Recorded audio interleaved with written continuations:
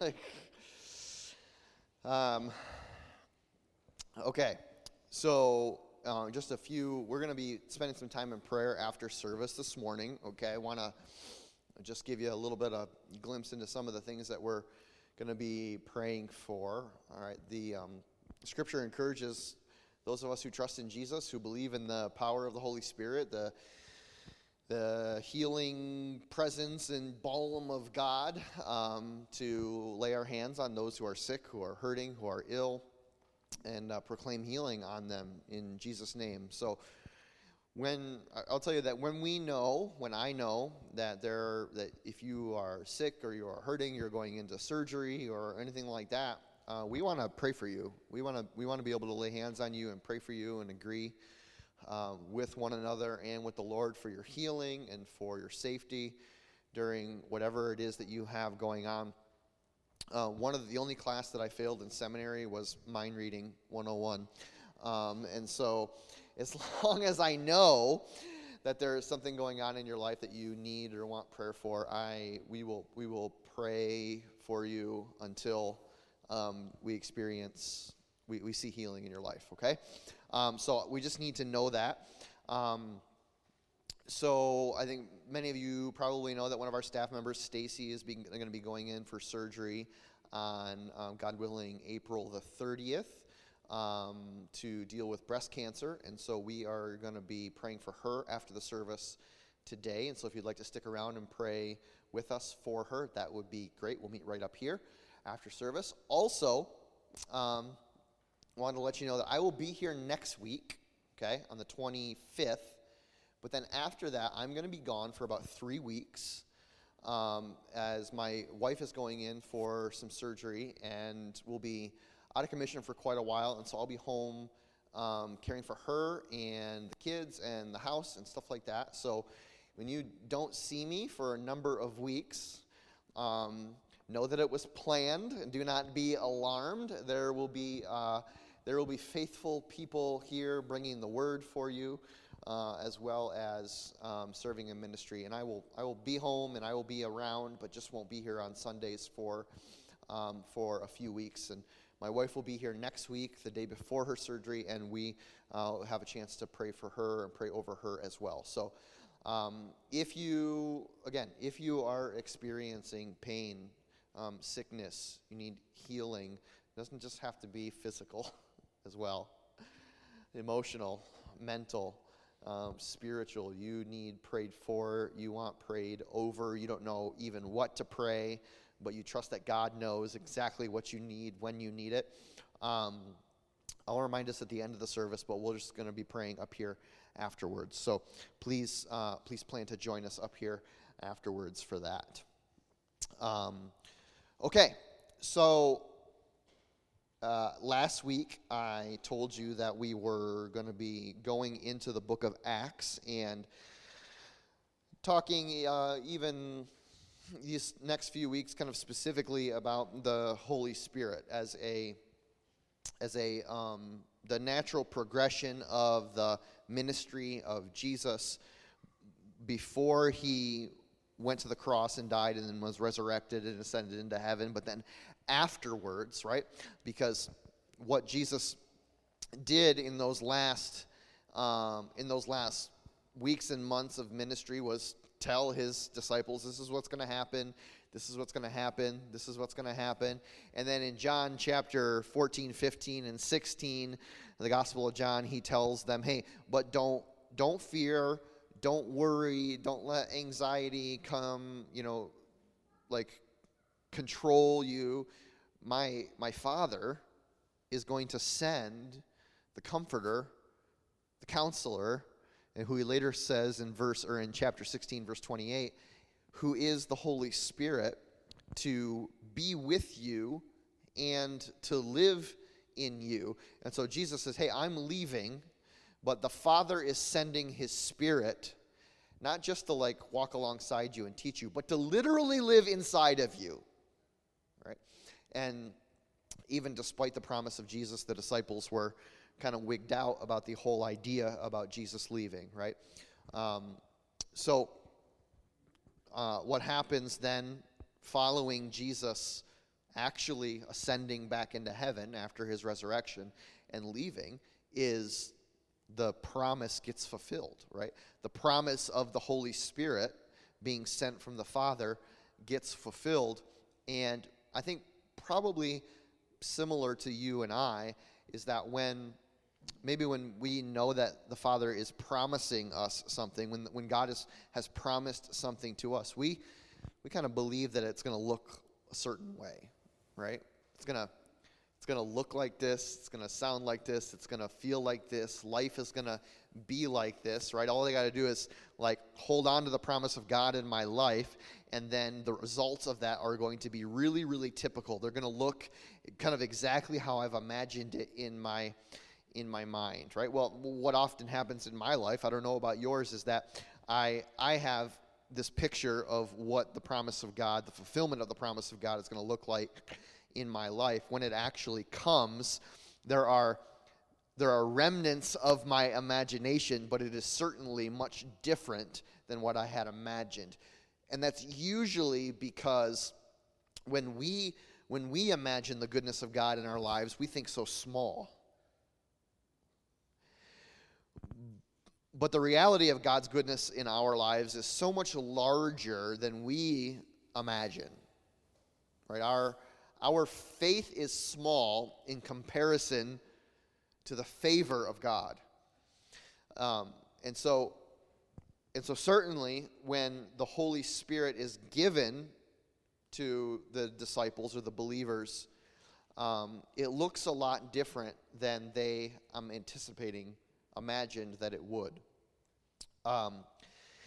Now, I'll say a few qualifications for the next few weeks is that often preachers and all of us alike, when we hear, okay, there's going to be a sermon on X, Y, or Z, we have this tendency to feel like, well, in the next 2 weeks or the next week, this sermon right here, I'm going to pack absolutely every bit of insight, knowledge, scripture, information about, for instance, the Holy Spirit as there is to know. Right? And so you might walk away saying, well, he didn't talk about this, and he didn't talk about that, and he didn't talk about that, and he didn't talk about that. Correct. I did not. Because it's really impossible to completely, right, hit every single angle and theological tributary and belief and application in one sermon unless you want to be here until the evening, right? And even then, right, to say that there is somehow a way to speak or to put guardrails around the communication of absolutely every aspect of the life and the ministry and the power of the Holy Spirit seems a little prideful even in itself, right? There's just no way we're gonna get there. Okay, there's no way it's gonna happen. It would be like me standing up and saying, okay, here is my sermon on God. Okay? And then in a 45-minute time period, preaching a whole sermon on God, and then that never being that being the end. That's all. That's it. There you go. 45 minutes. You got it all. Right? I will tell you this though.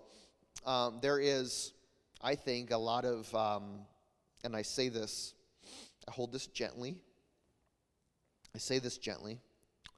A lot of misunderstanding about the nature of the Holy Spirit, about the ministry of the Holy Spirit, about the purpose and power of the Holy Spirit, okay? And I don't propose to give you any opinion or perspective that we cannot ground and root solidly in Scripture. And my plan is to just go over Scripture with you and to show you what's there, and you can see what I see, and we can talk about what we know, and we can talk about what we don't know, and then we can ask the Holy Spirit to reveal the truth of Himself to you and I.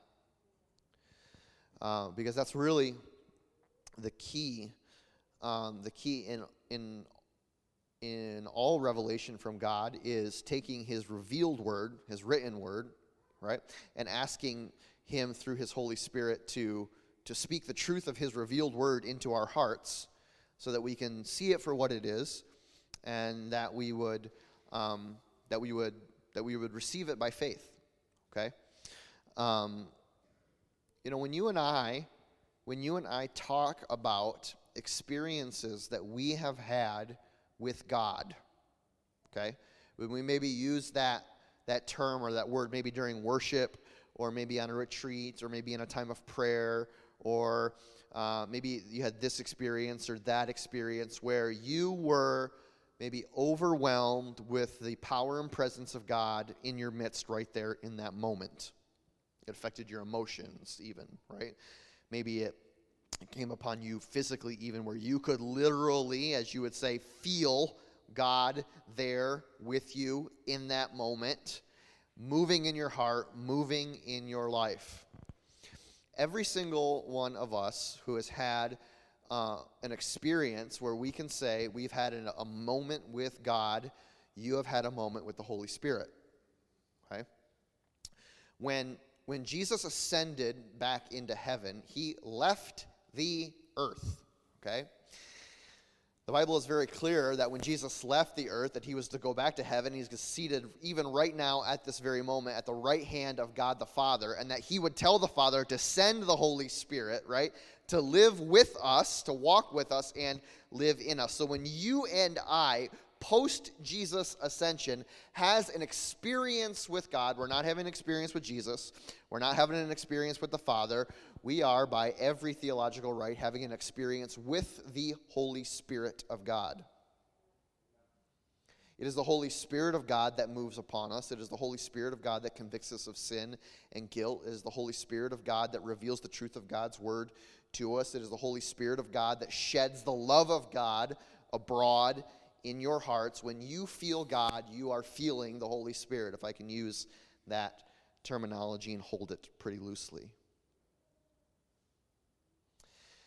It's interesting that the disciples had a kind of first-hand experience or exposure with both the Holy Spirit and with Jesus.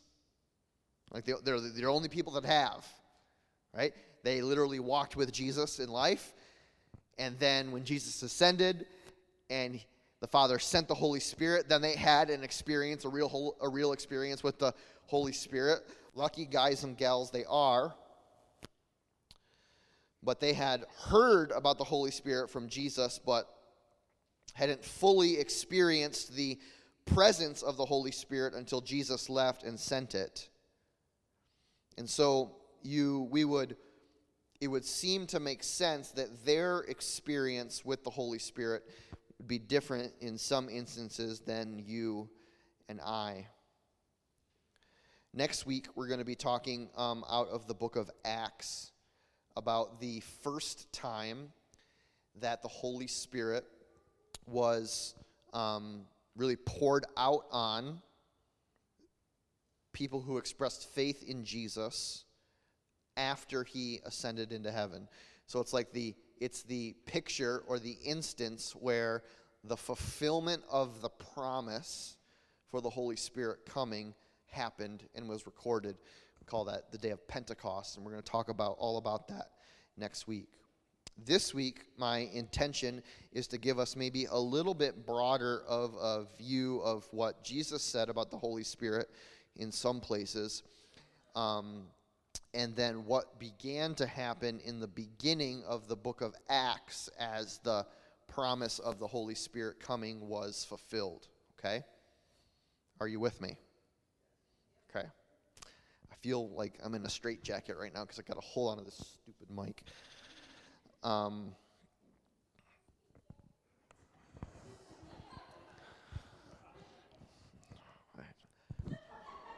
I don't hate the player, hate the game, all right? Okay, so it's probably more distracting than it is anything, right? Okay. All right.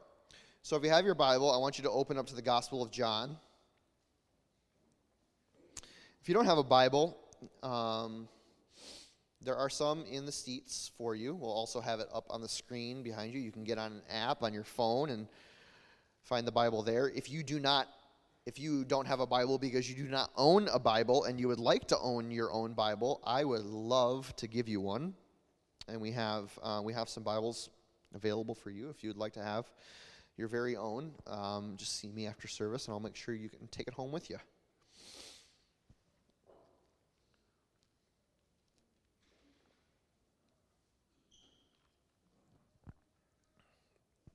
Okay, so John chapter 14 is one of the accounts of one of the men that was with Jesus in his ministry, and he was recording here in John chapter 14, Jesus talking to his disciples in the midst of, or in the period of time right before he was to be arrested.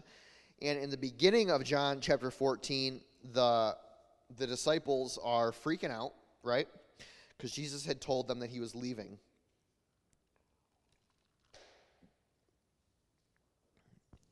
So, for instance, in John chapter 14, verse 1, do not let your hearts be troubled. Do not be afraid. I am going. In my Father's house there are many rooms, right? I'm going there to prepare a place for you. He's encouraging his disciples. He's giving them hope and faith in the midst of what will be their loss at his leaving. But then later on, beginning in verse 15 of John chapter 14, he begins to tell them why it's actually going to be good that he leaves. Because the Holy Spirit is coming. Okay? And I'm just going to read a little bit of John chapter 14 for us right now. This is Jesus' words. If you love me, you will obey what I command, and I will ask the Father, and he will give you another counselor to be with you forever, the Spirit of truth.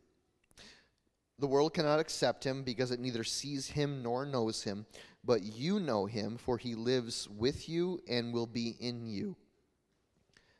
I will not leave you as orphans. I will come to you. And before long, the world will not see me anymore, but you will see me. Because I live in you, you also will live.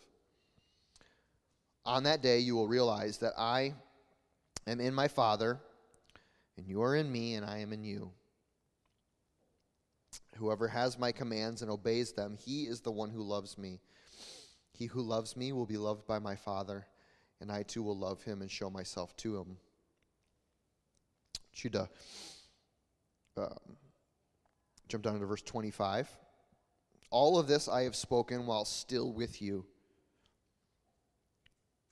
But the Counselor, the Holy Spirit, whom the Father will send in my name, will teach you all things and will remind you of everything that I have said to you. He takes a little bit of a break of speaking directly about the Holy Spirit, and we go over to chapter 16, which is just one chapter over.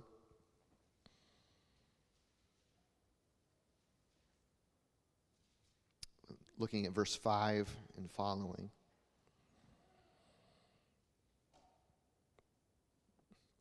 Now I am going to him who sent me. Yet none of you asks me, where are you going? Because I have said these things, you are filled with grief. But I tell you the truth. Listen, I tell you the truth. It is good for you that I am going away. Unless I go away, the Counselor will not come. But if I go, I will send him to you. When he comes, he will convict the world of guilt in regard to sin and righteousness and judgment. In regard to sin, because men do not believe in me. In regard to righteousness, because I am going to the Father where you can see me no longer. Verse 12, I have much more to say to you, more than you can now bear. But when he, the Spirit of truth, comes, he will guide you into all truth. He will not speak on his own. He will only speak what he hears. And he will tell you what is yet to come. He will bring glory to me by taking from what is mine and making it known to you. Okay, so here's the thing. Part of sometimes part of the difficulty is reconciling the many ways that the Spirit is spoken of in Scripture, okay? So in one instance, you have Jesus just saying flat out the Holy Spirit. In another instance, you have Jesus saying the Counselor. In other instances, you have, some of your translations might be the Comforter. In other instances, you may have Jesus talking about the Spirit of truth, all right? And so you have all of these varied ways that the Holy Spirit is referred to just in the span of a few chapters of one gospel, and it can become like kind of trying to connect the dots around about like, okay, what's actually happening here? Well, for sake of simplicity, understand that even though Jesus uses sometimes different words and phrases to refer to the Holy Spirit, he is speaking about the Holy Spirit the entire time. We know this, for instance, like we read in chapter 14, verse 26, that Jesus refers to, but the Counselor, and then there's this little qualification, the Holy Spirit, whom the Father will send in my name. So he's like, okay, the Counselor is coming, but he's just pretend I said the Holy Spirit, right? The Counselor, who is the Holy Spirit, is coming and is being sent in the name of the Father.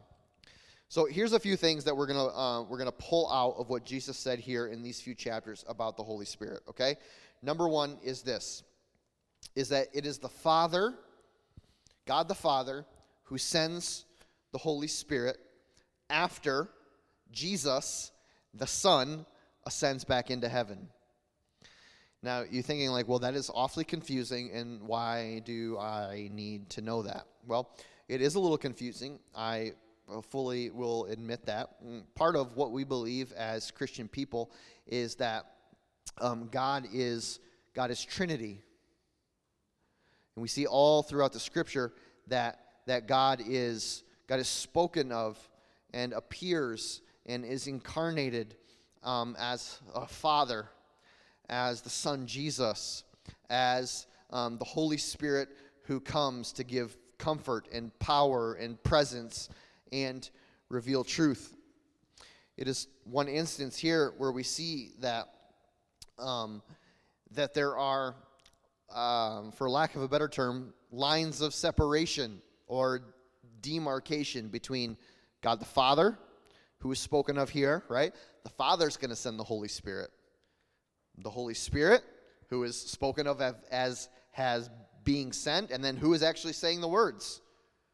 Jesus the Son, right? So Jesus the Son is saying that the Father is going to send the Holy Spirit. We get this picture of like three distinct gods, not three distinct gods, a distinction within unity. It's an important theological belief for Christians that our God is Trinity in Father, Son, and Holy Spirit. He goes on there to say in John chapter 14, verse 16, I will ask the Father, and he will give you another counselor to be with you forever, the Spirit of truth. The world cannot accept him because it neither sees him nor knows him. But you know him, for he lives with you and will be in you. Perhaps one of the most significant beliefs or understandings about the Holy Spirit is that when God sends his Spirit to be, like when God sends his Spirit, he's not sending it to just be like, to be alongside of you, to be in front of you, to be behind of you and pushing you along. But the ministry of the Holy Spirit is one that indwells the lives of every single believer. That God's presence actually takes up residence in your body, in who you are. And not only that, he says in verse 18, I will not leave you as orphans. I will come to you. That the presence and power of the Holy Spirit is not something that you as a believer will ever be without. That when God gives you his Spirit, he gives forever, and he gives for the indwelling power of the Holy Spirit to live inside of you.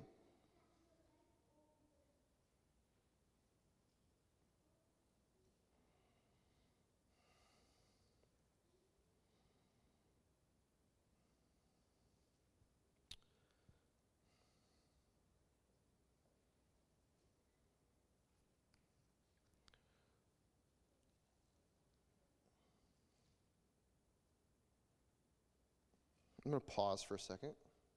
Because I'm feeling a little something right now. Benny, I wonder if you would pray for us just right now. Okay. All right. God, your presence through your Holy Spirit is welcomed in this room right now. We invite you. We remove any signs of doubt, any signs of darkness, and we welcome the Holy Spirit. Come, Holy Spirit. I anoint you, Cameron. May his power flow out of you. Come, Holy Spirit. For this world needs you. We need you to love people completely. The healing and restoration can first come into our families. Healing and restoration can come to our church, our communities in the world. Thank you for this moment. We praise you for your goodness. In Jesus' name we pray. Amen.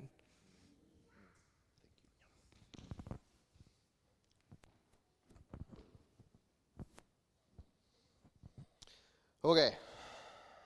Sometimes I just feel like we're just walking along there, right? Walking along, and then feel like we just I hit like a spiritual brick wall, right? Like just this emotional moment that we couldn't get past.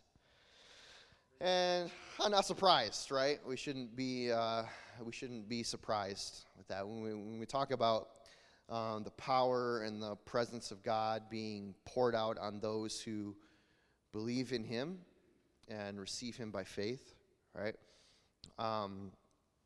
It is the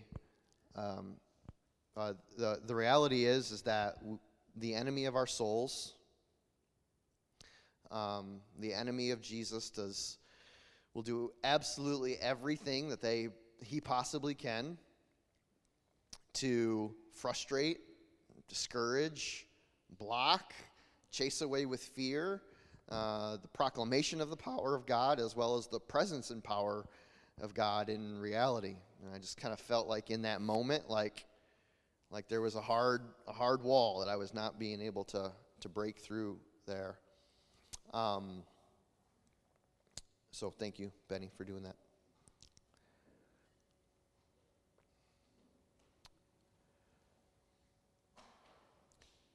The reality is that the enemy of our souls does not want us to experience the power of God. Does not want us to have freedom over sin. Does not want us to have freedom over harmful, addictive patterns of thought and behavior. Wants to keep us in fear. Wants to keep us in anxiety. Wants to keep us depressed. Wants to keep us doubtful of God's goodness in our lives.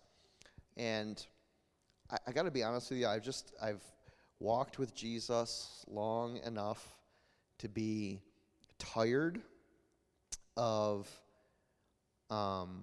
not receiving the full power of the Holy Spirit. I just have. I just don't have time. I don't have time for it anymore, right? I just don't have time anymore to allow the schemes of the enemy to chase me away from the promises of God. And the promise of God through Jesus Christ in the scripture is that when you believe by faith in me, Jesus says, right, that I will go to my Father and I will send the Holy Spirit to you, right? And the promise here from Jesus is not that the Holy Spirit would be some like way separated from you God, right? Impersonal, just an idea, someone you study, right, and get to know, but that the Holy Spirit is the actual presence and power of God that lives in you. Paul says that the very Spirit who raised Jesus Christ from the dead is the same Spirit that will give life to your mortal bodies. That is a promise of God for the power of God to reside in you. And there is nothing more than the enemy would like than for you to come to a place of being like, I don't think so. Powerless, living, separated from the Holy Spirit. I want you to experience that. I want to experience that. I believe that God wants nothing more than to break loose the power of Holy Spirit in your life, in my life, in this city, in His church. And so these disciples, as He's teaching that, as Jesus is like giving them a little bit of like insight into who the Holy Spirit is and what the Holy Spirit will be doing in their lives and in as the ministry of the Holy Spirit, I just want to be sensitive to where the enemy is trying to shut my mouth and close your ears.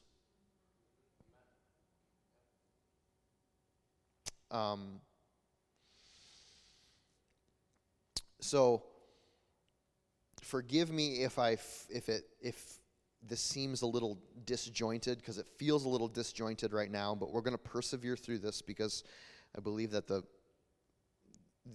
the enemy is working, the Spirit is working harder. Okay? So John chapter 14, Jesus continues to talk about the Holy Spirit to His disciples, and He says this, we already read it, but we're going to read it again in John chapter 14, verses 25 and 26. All of this I have spoken while still with you. Jesus says, hey, I'm still here, right? I'm telling you all of these things. I'm right here with you. But the Counselor, the Holy Spirit, whom the Father will send in my name, will teach you all things and will remind you of everything that I have said to you. Then we go over to John chapter 16, verse 8. And the same thing essentially happens. Jesus says, when He comes, the Holy Spirit, that is, the Counselor, He will convict the world of guilt in regard to sin and righteousness and judgment. There is kind of two separate things that Jesus says here about the ministry of the Holy Spirit or the work of the Holy Spirit that kind of go hand in hand, and I want us to try and understand them together. And it's this. When we said at the beginning that every experience that you and I have had with God and our experiences with God has actually been, we use the term God, right, has actually been with the ministry of the Holy Spirit on our lives, right? Post-ascension of Jesus, all Holy Spirit for you and I, okay? And so when you come to this place in your life and your heart, well, maybe you're reading the Scripture, you're doing your devotion in the morning, you're asking, maybe you feel far from God and you don't ever read your Bible and you don't ever spend any quiet time with Him, or you just feel like your relationship with God is minimal and small and just not vibrant. But then you come into this really clear moment where like the truth of God comes strong in your heart, comes strong into your life, and you're like, and it hits you deep down in your heart where like, how about this? When you've been reading your Bible reading a devotion, do you ever feel like, well, like, geez, that was written exactly for me? Or you have ever been sitting in a church and someone's been preaching and it's like wow, did they write that sermon, preach that sermon for me? Like, was he reading my diary this week? Was he listening in on my conversations, reading my text messages, anything like that? It's not a coincidence, right? God, through the power of his Holy Spirit, right, is taking the truth of God and speaking that into your heart and ministering to your heart. And in many times it's in those moments where we recognize and come to a realization of our own sinfulness, of our own disunity with the Spirit of God. And it says that Jesus says that the Holy Spirit reveals the truth of God in your heart and convicts you and the world of guilt and of sin. And so an absolute specific aspect to the ministry of the Holy Spirit is to convict the world and you of sin, to guide you into the truth of God's word, to teach you and remind you of the truth of God's word. So Jesus speaks on the Holy Spirit in many places, not least of which the end of the Gospel of John here. But like we've said, in keeping with the progression of the ministry of Jesus, we came to the book of Acts where Jesus was ascended back into heaven, and now it's this moment of fulfillment of the Holy Spirit coming.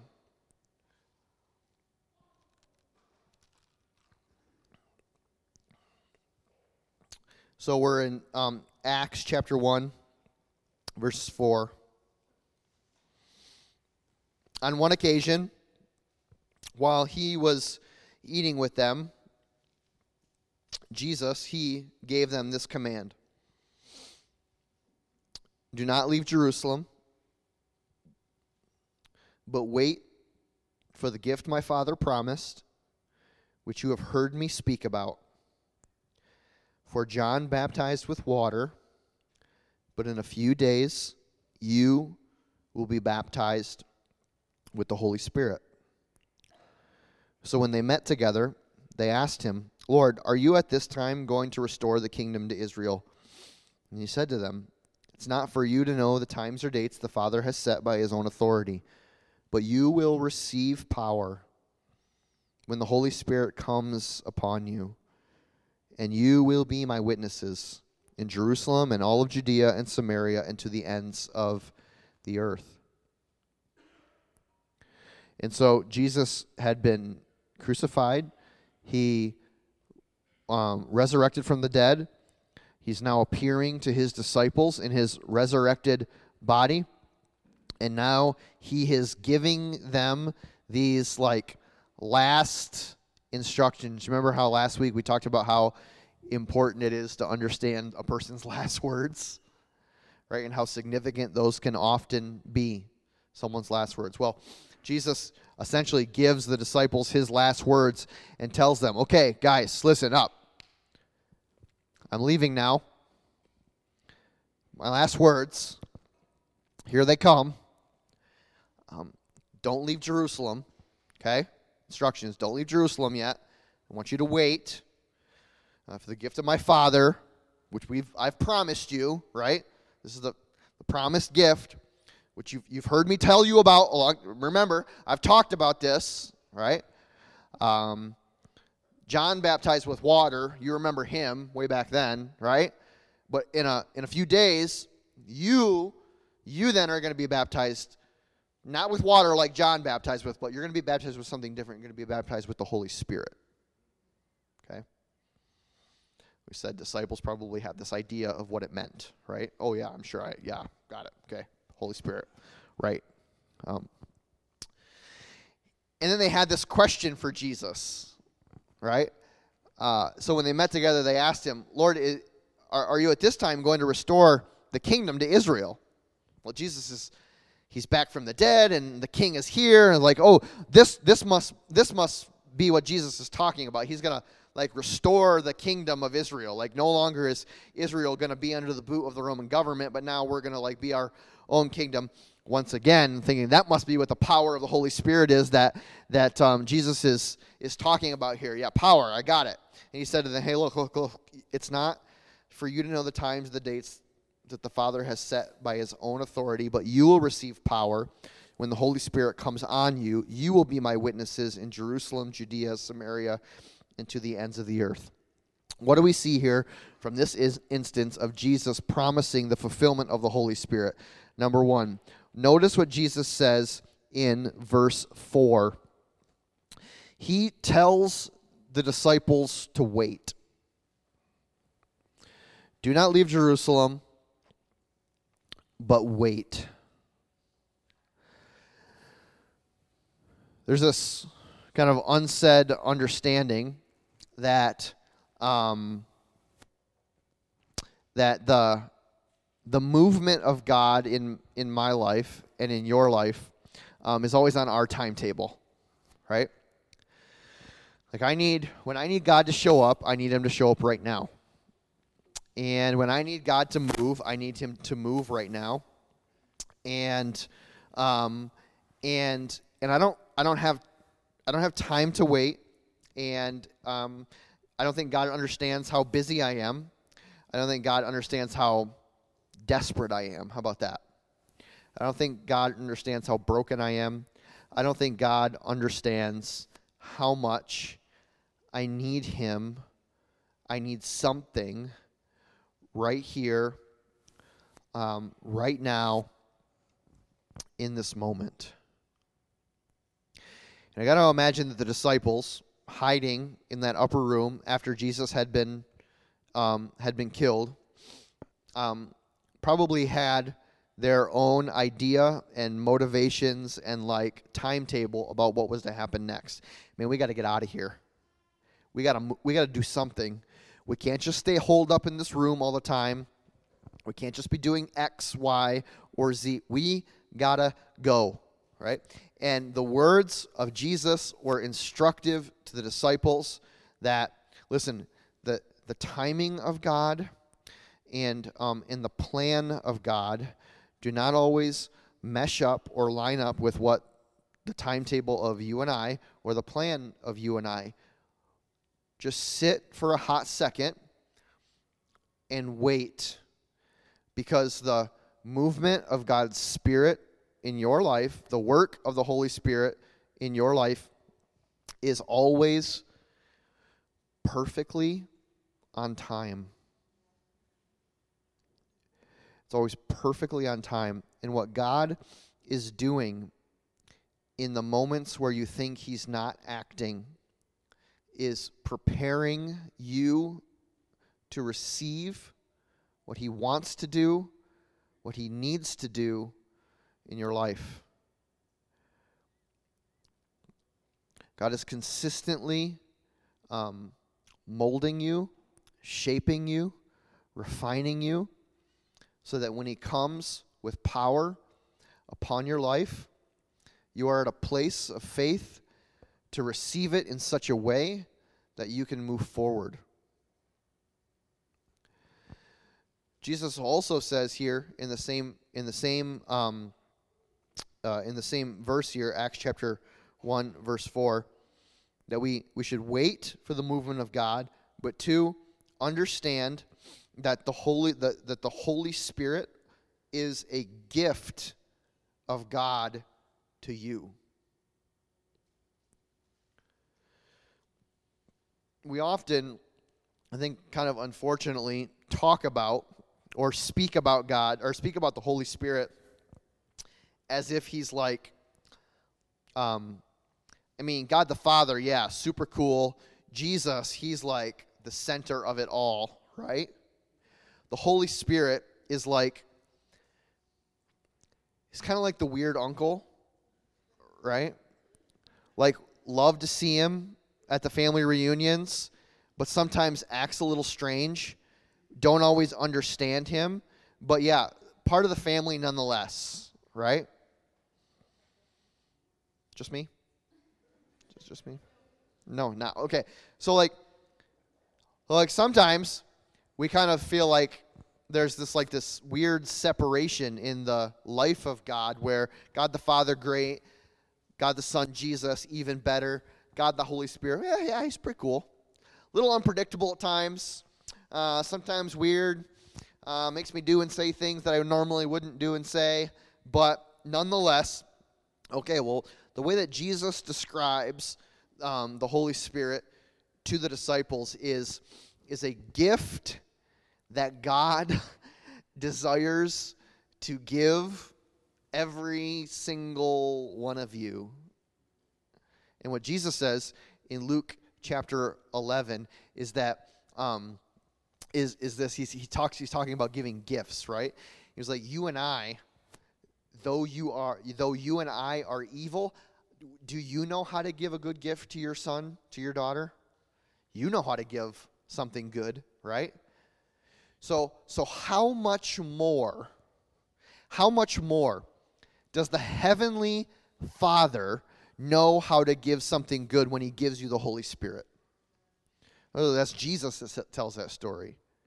The Holy Spirit is a gift, the gift of God's presence alongside of you and in you.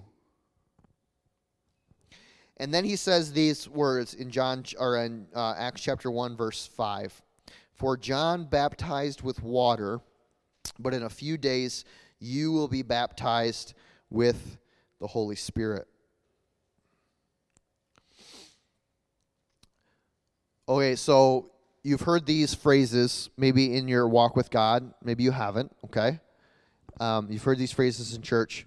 How about this? Being baptized with the Holy Spirit? Yes? Heard it? Be received the Holy Spirit? Have you heard that? Yes? How about being filled with the Holy Spirit? Have you heard that? Yeah? Okay, so what's the difference? It's a good question, right? Sometimes we use those terms interchangeably with each other, and sometimes that's appropriate, and other times it's not. We're going to do just a little brief, like defining and delineating between baptizing, receiving, and being filled. Okay? So when Jesus is talking here about them being baptized, he's talking about them in the same way that he would talk about them receiving the Holy Spirit. Being baptized here is that initial pouring out of the Spirit, done in sometimes very dramatic fashion to fulfill the promise of Jesus for the coming Holy Spirit. It is that moment where the promise of Jesus is fulfilled in your life to receive the Holy Spirit upon the moment of salvation. It happens you are baptized and you receive the Holy Spirit, listen, once in your life. And that's when you come to faith in Jesus Christ. You are filled with the Holy Spirit numerous times, again and again and again and again, in the moments where the Holy Spirit comes upon you, either in boldness or in confidence to share the word or to share your testimony or to pray over someone, or in a charismatic movement of the Spirit. We are baptized or receive the Holy Spirit once in our faith. We are filled with the Holy Spirit many, many, many times in our lives.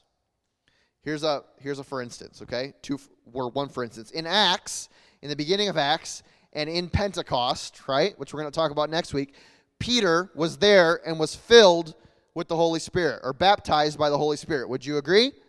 That Peter was there at Pentecost, received the Holy Spirit, was baptized and received the Holy Spirit in that moment. Well, it later says in Acts chapter 4 that as Peter was standing before the Sanhedrin, right, getting ready to proclaim the gospel of Jesus Christ to the Jewish like high priests and religious ruling class, that at that moment, overcome with power from the Lord, he was essentially once again filled with the Holy Spirit so as to speak confidently and boldly the things of God before his accusers. It says they seized Peter and John. They put them into jail. The next day, they brought him out in verse 6 of Acts chapter 4. They marched him in front of all the religious rulers and leaders. And then they asked him this question: by what power or by what name did you heal that man at the gate? They wanted to know, hey, listen, you healed this guy? We want to know what power or by what name did you have the authority, or could you possibly do that? And then it says in verse 8, Peter, filled with the Holy Spirit, began speaking to them. And then you see, like classic preacher, right? He just goes like a bat out of heaven, right? Right? Like a bat out of heaven. He brings down the house on the Jewish leaders and proclaims the gospel of Jesus Christ, that Jesus was the Messiah, that in him is forgiveness of sins, that salvation is found in no other name than in the name of Jesus. You just see this upwelling of confidence and power come out of Peter, and it says that he was in that moment filled with the power and presence of the Spirit.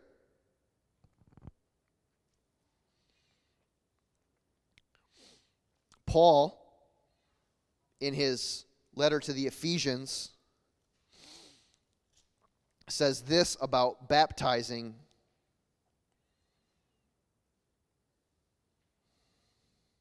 In verse 13 of Ephesians chapter 1, he says, You were also included in Christ when you heard the word of truth, the gospel of your salvation. He's talking about the moment you are saved, right? You were included in Christ when you heard the word of truth, the gospel of your salvation. He's talking about the moment of salvation.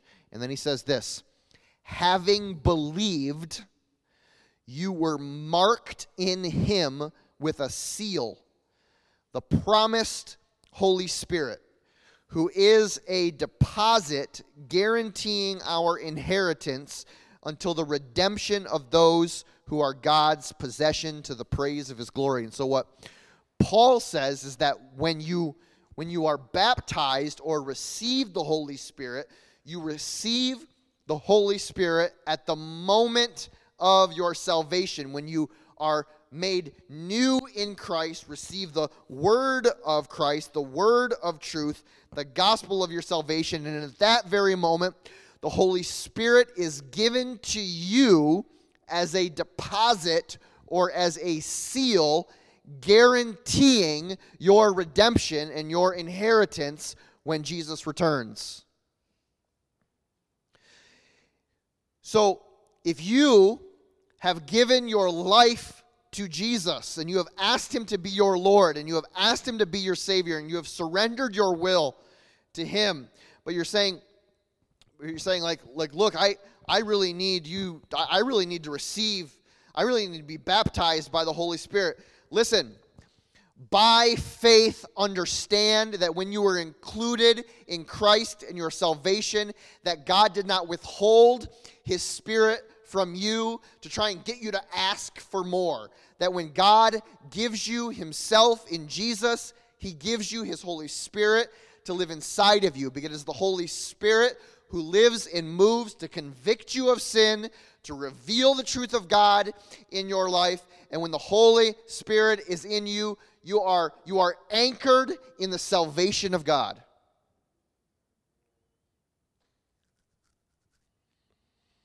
well, I know that I'm saved, but I don't know if I'm baptized in the Spirit. Look, listen, it's a confusion of terms and distinctions, okay? If you have Jesus, you have the Holy Spirit. And there are many times in your life from there on out where the Holy Spirit can come upon you in power and, I guess for lack of a better term, fill up your cup, top it off a little bit, right? When you need confidence and boldness to speak on his behalf. We're going to add this and then we're going to be done, okay? Jesus adds this additional purpose to the ministry and presence of the Holy Spirit when he tells his disciples in Acts chapter 1 this: "You will receive power when the Holy Spirit comes on you, and you will be my witnesses in Jerusalem and in all Judea and Samaria and to the ends of the earth." The Holy Spirit of God, the Spirit both was and is the source of kingdom power for the mission of testifying to the resurrection of Jesus and to the forgiveness of sins. We often talk about the mission of the church, right? Well, what's your church's mission statement?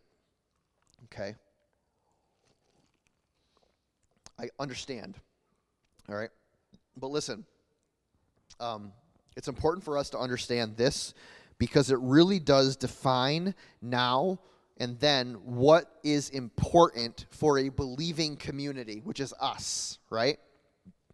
And then when you come up to one of the leaders or you come up to me and you say, well, I really think we should be doing this, and I really think we should be doing this, and I really think we should be doing this, and I know those things are all very, very well intentioned, and I understand, and I get it, and I receive it, and I love God moving on your heart like that, but listen, the church, we don't have a mission.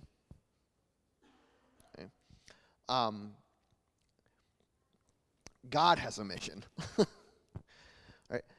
We don't put together a fancy mission statement, right? And then ask God to come and be a part of it.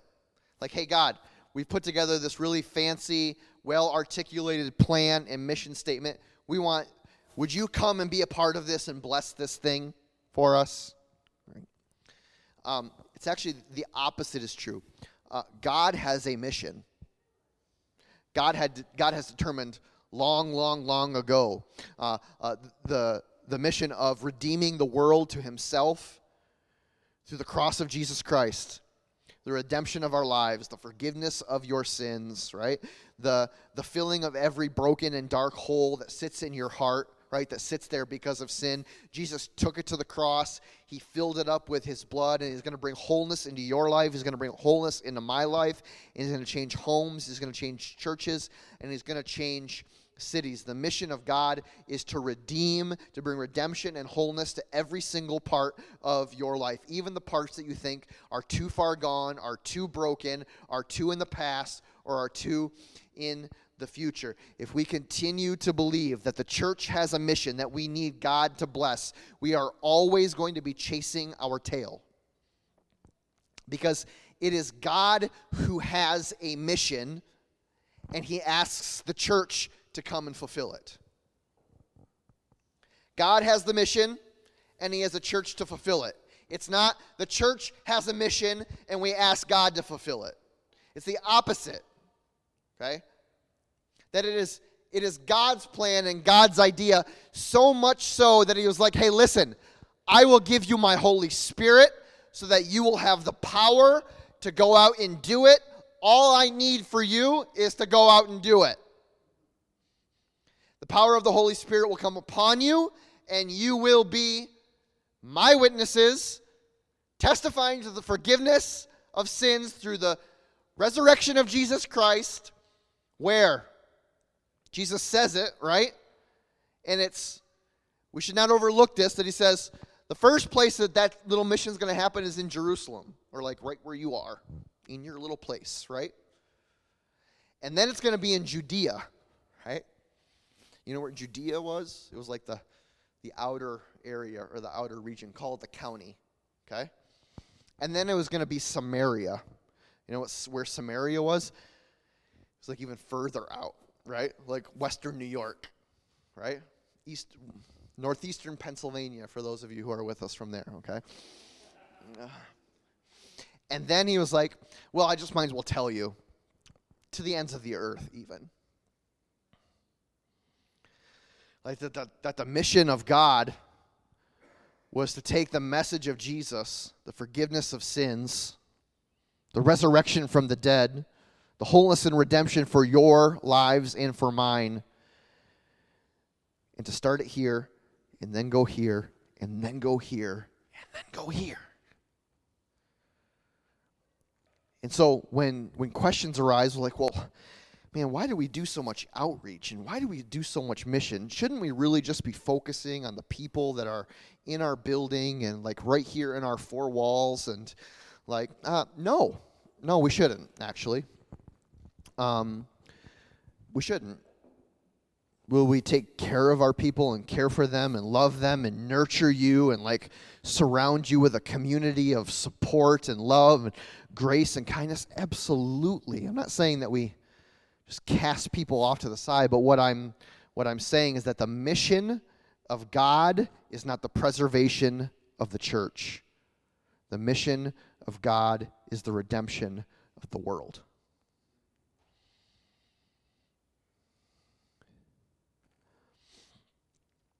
And that's the only place that he gives us the power of the Holy Spirit. The power of the Holy Spirit is given to fulfill the mission. You will receive power when the Holy Spirit comes on you, and you will be my witnesses. You will testify to this thing.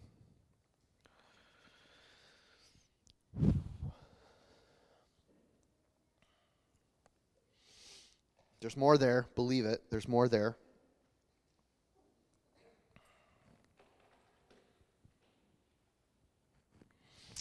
Let's welcome the band back up to start us back into worship. I'm going to ask that you continue to pray, like I said. And we had Benny pray. Like I still feel like there's this like. Anyone else feeling this like herky jerk motion of like the Lord wants us to like welcome his Holy Spirit, and the enemy is like tongue tie the words of the pastor. We're going to make it awkward in the room, and it's going to go super long, and it's going to be kind of warm, and going to be thinking about going outside and like all of this. Let me just say, Holy Spirit, you are welcome in this place.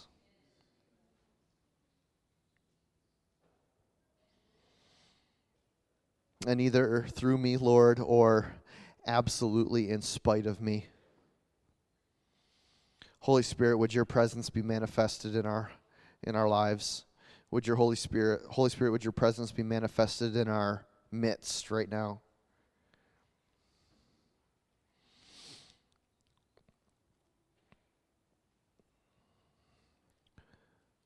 Lord, come upon us in power. We do not ask for that lightly, Lord. We only ask, Father, that the promise of Jesus for the filling power of the Holy Spirit to come upon us, Lord, would be fulfilled in our midst here this morning. Lord, we pray for healing. We pray for wholeness. We pray for redemption, Lord. We pray for, Lord, for the desperation, the brokenness, the hardness that is in the hearts of some of the people in this room, Lord, this morning, to be broken down, Lord, and then for them to finally come to a place of opening themselves to receive Jesus as the only source for their salvation, as the only source for their hope, as the only source for their life.